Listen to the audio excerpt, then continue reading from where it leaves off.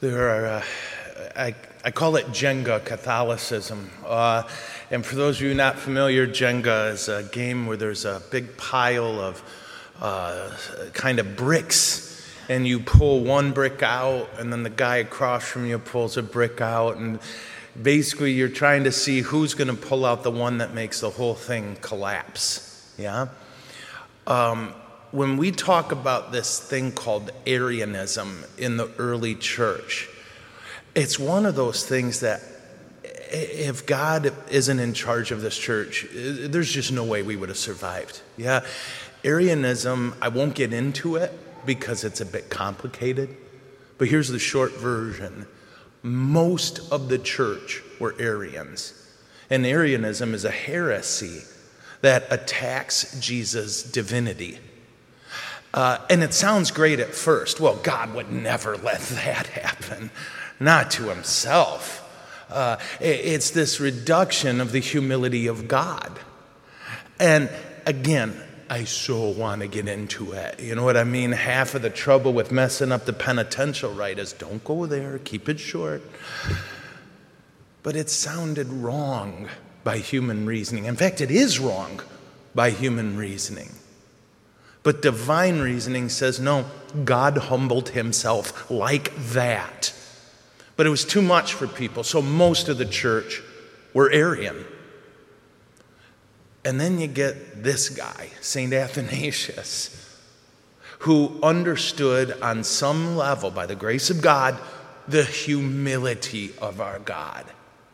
And he was willing to suffer for it. He wasn't willing to make other people suffer for it. He was willing to suffer for it. And suffer he did. Nobody wanted to hear the truth.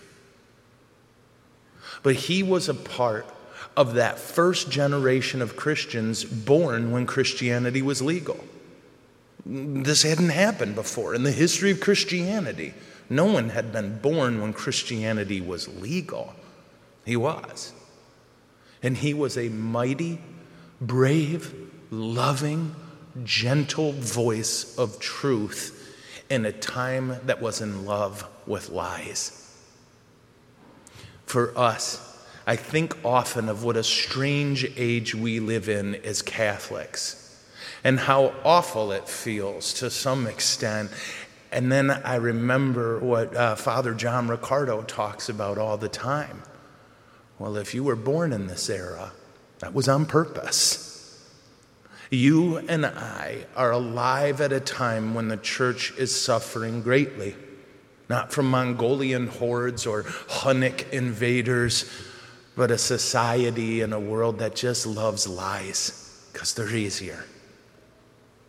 But if we were born during this time and in this age, it's on purpose. God has given us everything we need to be like Saint John Chrysostom, to be humble, to be brave, to be gentle, to be loving, and to be ready to suffer in whatever way we need to for the sake of truth, because truth matters.